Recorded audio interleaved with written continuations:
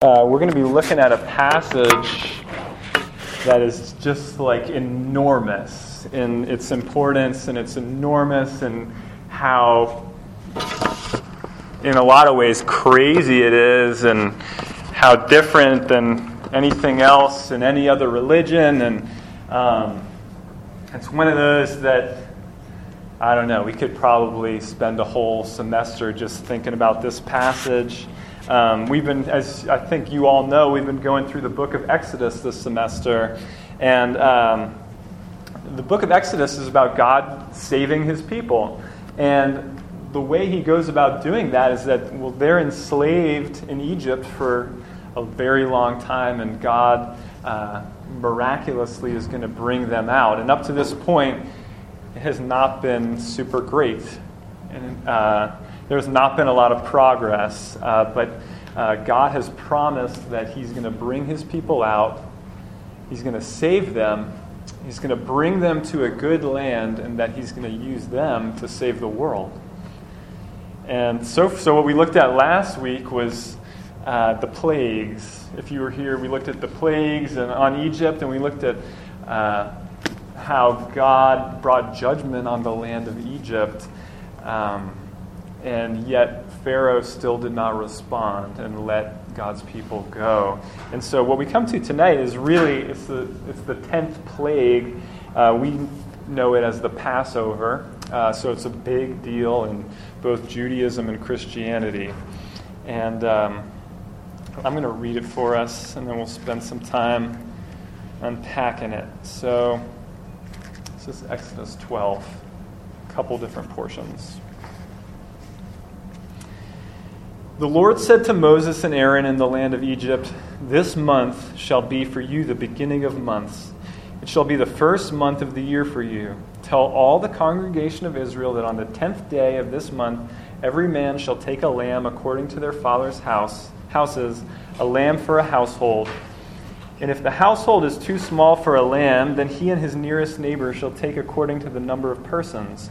According to what each can eat, you shall make your count for the lamb. Your lamb shall be without blemish, a male a year old. You may take it from the sheep or from the goats, and you shall keep it until the 14th day of this month, when the whole assembly of the congregation of Israel shall kill their lambs at twilight. Then they shall take some of the blood and put it on the two doorposts and the lintel of the houses in which they eat it. They shall eat the flesh that night, roasted on the fire, with unleavened bread and bitter herbs they shall eat it. Do not eat any of it raw or boiled in water, but roasted, its head with its legs and its inner parts. And you shall let none of it remain until the morning. Anything that remains until the morning you shall burn. In this manner you shall eat it, with your belt fastened, your sandals on your feet, and your staff in your hand, and you shall eat it in haste. It is the Lord's Passover. For I will pass through the land of Egypt that night, and I will strike all the firstborn in the land of Egypt, both man and beast, and on all the gods of Egypt I will execute judgments. I am the Lord. The blood shall be a sign for you on the houses where you are, and when I see the blood, I will pass over you. And no plague will befall you to destroy you when I strike the land of Egypt." And then skipping to verse 29. At midnight, the Lord struck down all the firstborn in the land of Egypt, from the firstborn of Pharaoh, who sat on his throne, to the firstborn of the captive who was in the dungeon, and all the firstborn of the livestock. And Pharaoh rose up in the night, he and all his servants and all the Egyptians, and there was a great cry in Egypt, for there was not a house where someone was not dead. Then he summoned Moses and Aaron by night and said, "Up, go out from among my people, both you and the people of Israel, and go, serve the Lord as you have said. Take your flocks and your herds as you have said, and be gone, and bless me also." Let me pray again for us. Father, we need you to make sense of your word to us. We need you to apply it to our hearts. We need you to be at work among us tonight. We pray that you would do just that. We're all coming from different weeks where a lot's been going on, or different things have been going on that are stressful, or some of us feel just kind of lost, and some of us feel stressed, and some of us feel like don't seem really to be there, and we're all kind of in those places and everywhere in between. And we pray that you'd meet us now in your word. In Jesus' name we pray. Amen.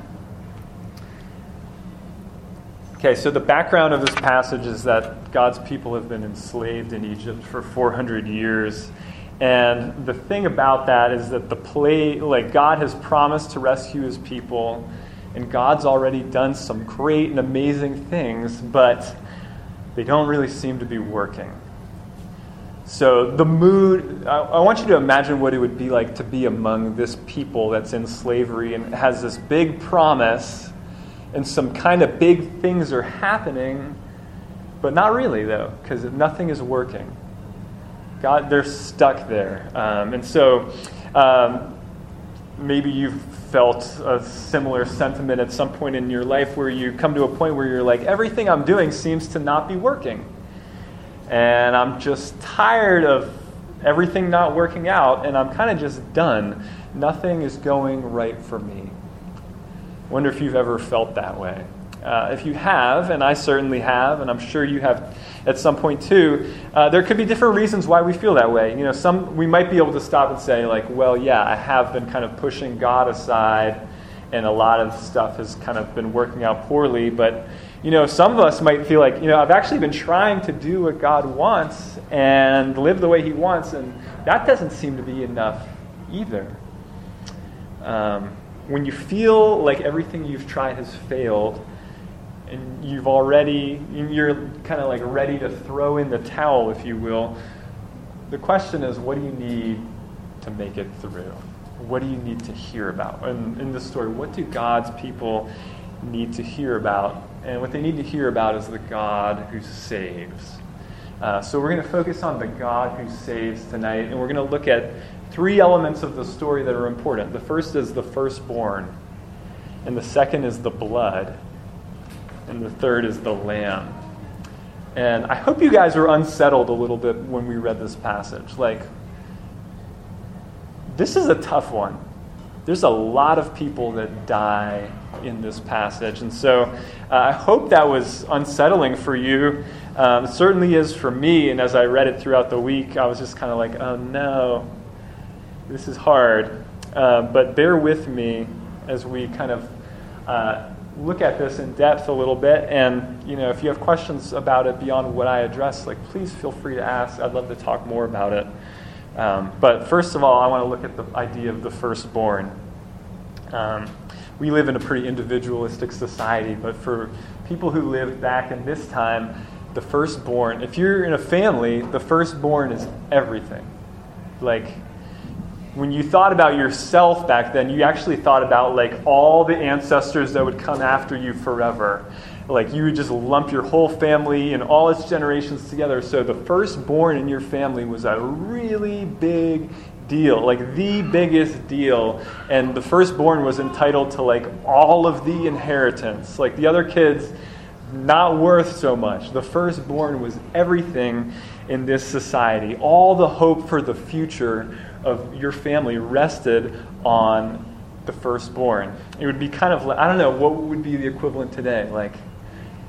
Your bank account or your college, what do you bank your future on? Your savings, your college transcript, the fact that you own a car or a house. So when we talk about striking down the firstborn child, that's kind of akin to if someone came today and wiped out all your accounts and erased your UConn transcript. We're talking about all hope of the future being at stake in this firstborn child. And the reason the firstborn is a big deal in our passage is that God is saying to Israel and to everyone in the world that he has a right to everything in your life, just based on the fact that he is God and he made you. And you might listen to that, hear me say that, and be like, I don't really like that idea. And I'm sure you have friends that do not really like that idea. And at first glance, no one likes that idea. But what I need you to see is that if you don't have a God like that, who is entitled to everything, then you don't really have a God. You just have, a God that's not really God, a God that bends to your wishes. And so if you don't have that, then essentially you're your own God. I read a poem recently called $3 Worth of God, and I'm going to read you a couple lines from it. See if you can identify. The poet says, "I would like to buy $3 worth of God, please.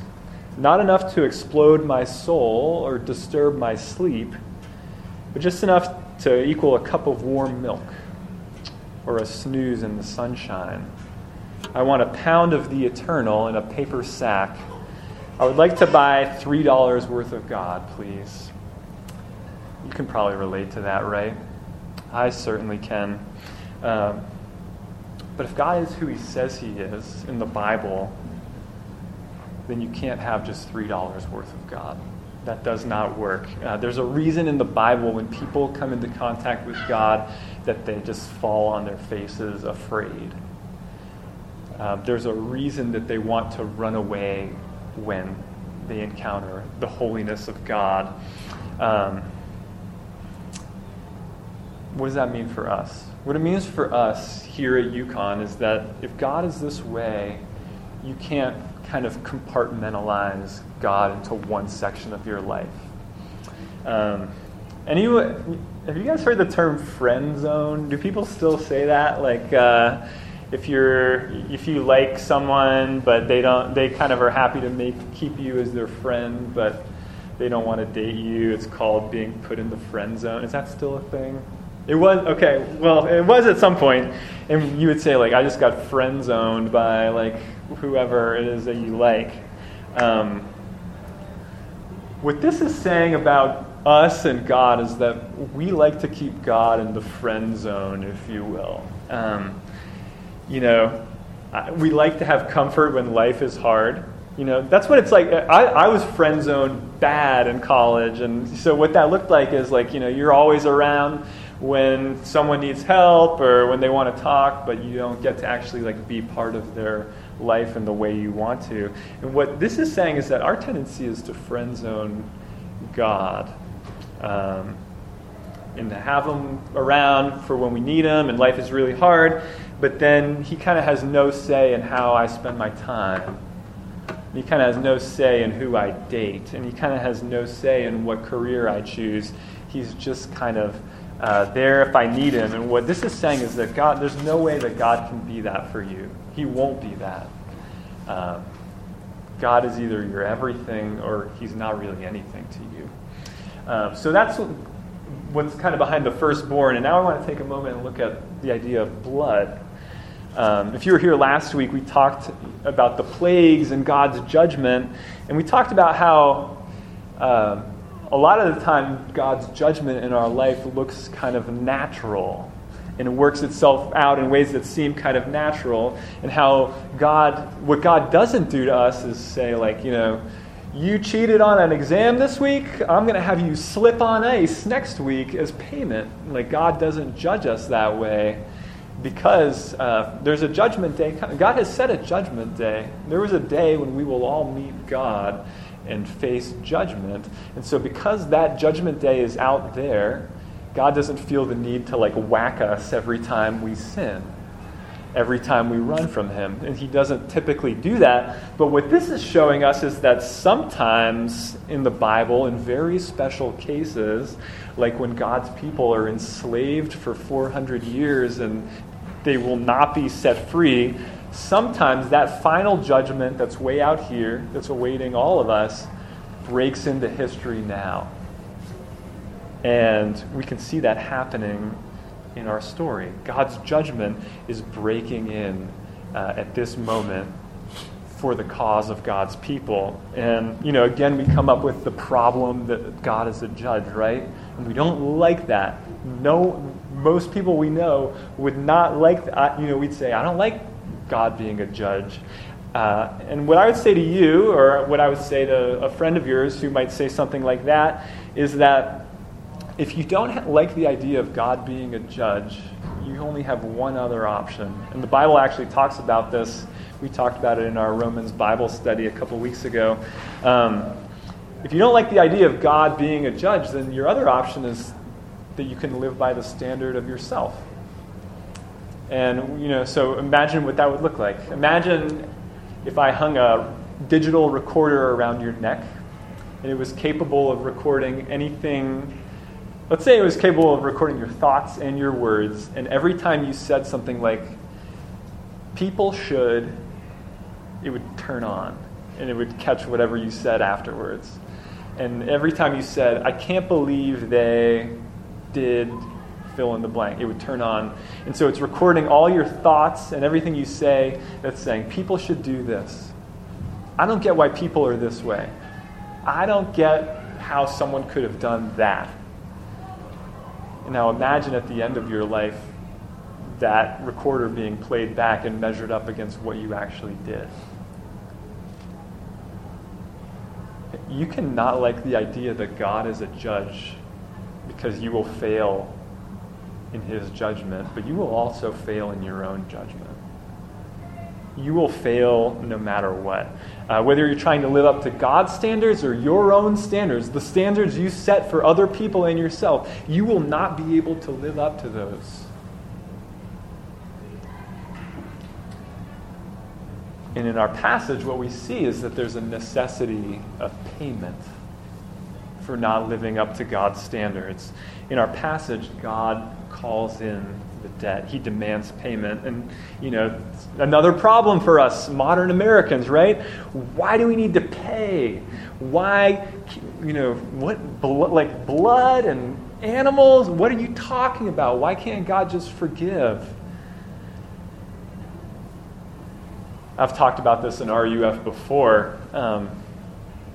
The idea that we all actually do know that all wrongs have to be righted. When someone wrongs you, you typically say something or think something like, they need to pay for this.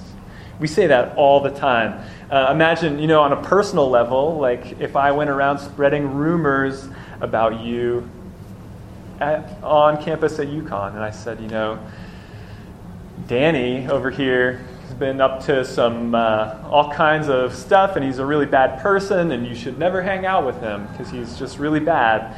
Imagine if I spread that around to UConn and Danny got wind of it. What would Danny do? What would make that right?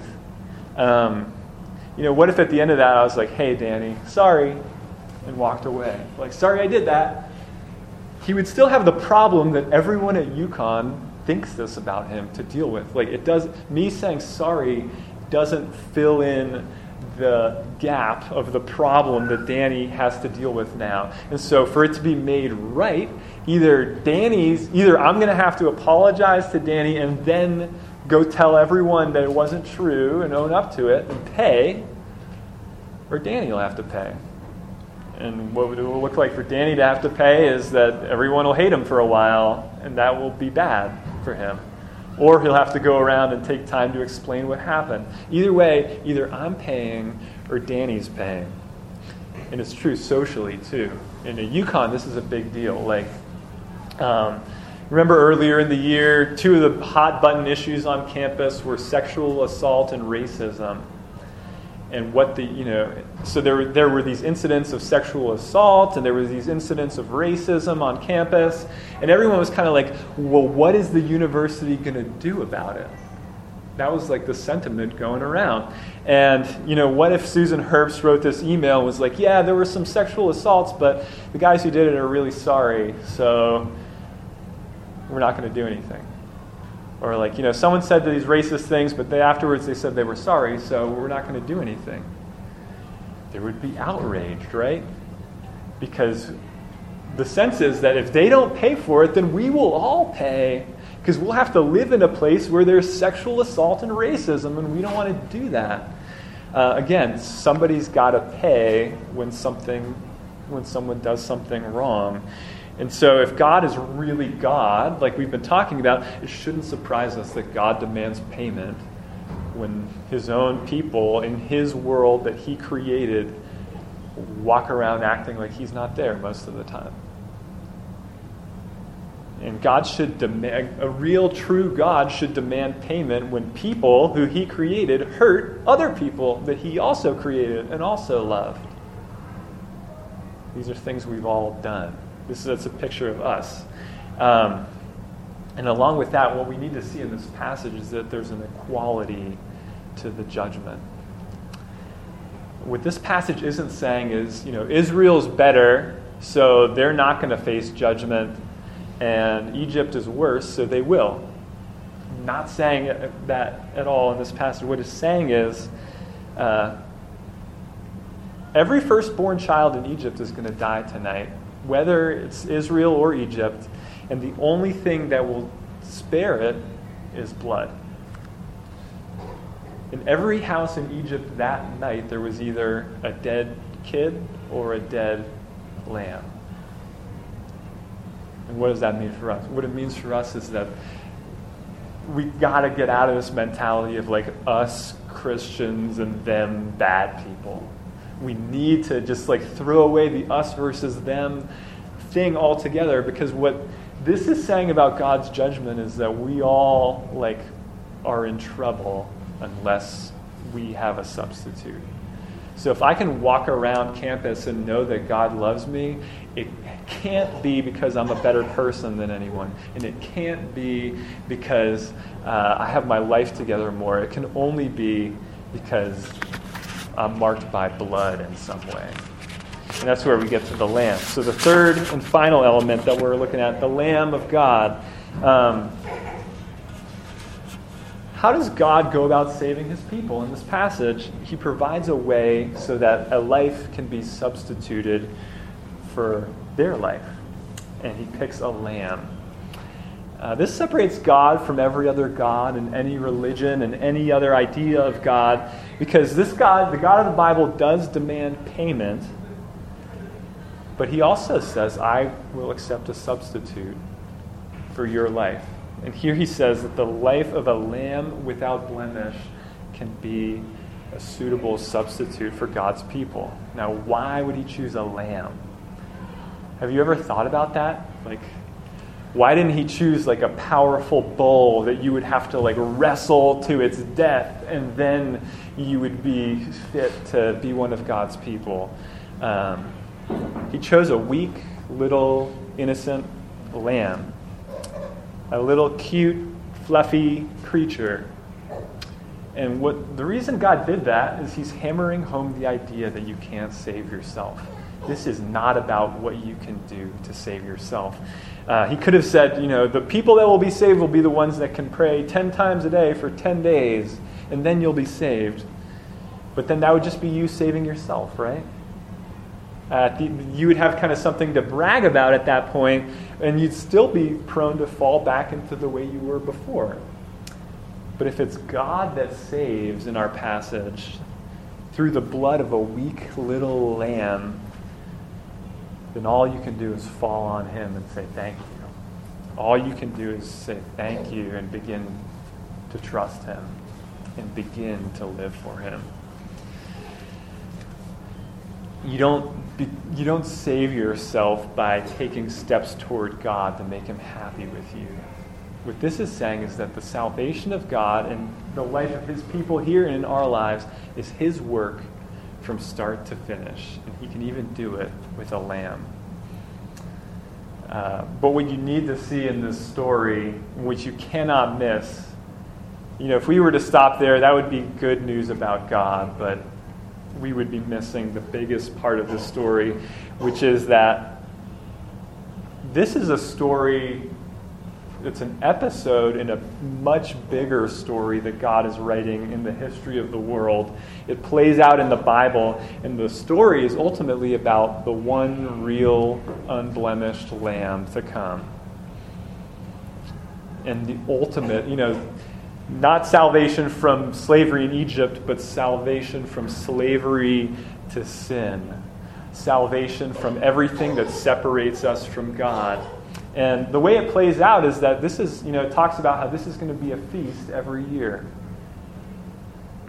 God's people are going to remember the day that they were brought out of Egypt. And the way they're going to remember that is that they're going to celebrate the Passover feast every single year. And God's people did that for 1,500 years or so. Every year, each family would kill a lamb, and they would remember that day when their ancestors were brought out of Egypt. And then one day, about 1,500 years later, Passover came around. And Jesus was there at that time. And Jesus, before he died, had a Passover feast with his disciples. It's called the Last Supper. And the three elements to the Passover feast were bread, wine, and a lamb. And Jesus brought the bread, and he brought the wine, and he had a feast with his disciples, and there was no lamb to be found. Because he was showing them that he was the Lamb. And when he had that Last Supper, what he was symbolically showing them was, this story about God's people in Egypt? It's about all of God's people. And all of God's people need to be saved. And I am the Lamb by which they can be saved.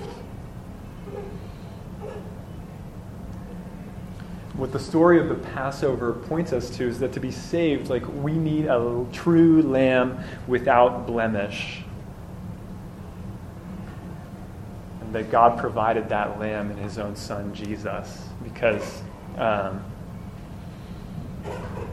Jesus lived the life that we could never live, and he lived it perfectly, and he goes on to die as the perfect substitute in our place, the true firstborn of God. Instead of demanding our firstborn, God says, I will give my firstborn. And that's what Christianity is all about. That's what we should be all about in RUF, is God, the true God, the one who is just and holy and can demand anything from you, substituting himself so that his people can be with him forever. Religious people are people that try to save themselves. What this is saying is that Christians are people that know that they could never save themselves and can only say, I need a substitute. What this is saying is that God freely offers that substitute to those who need it.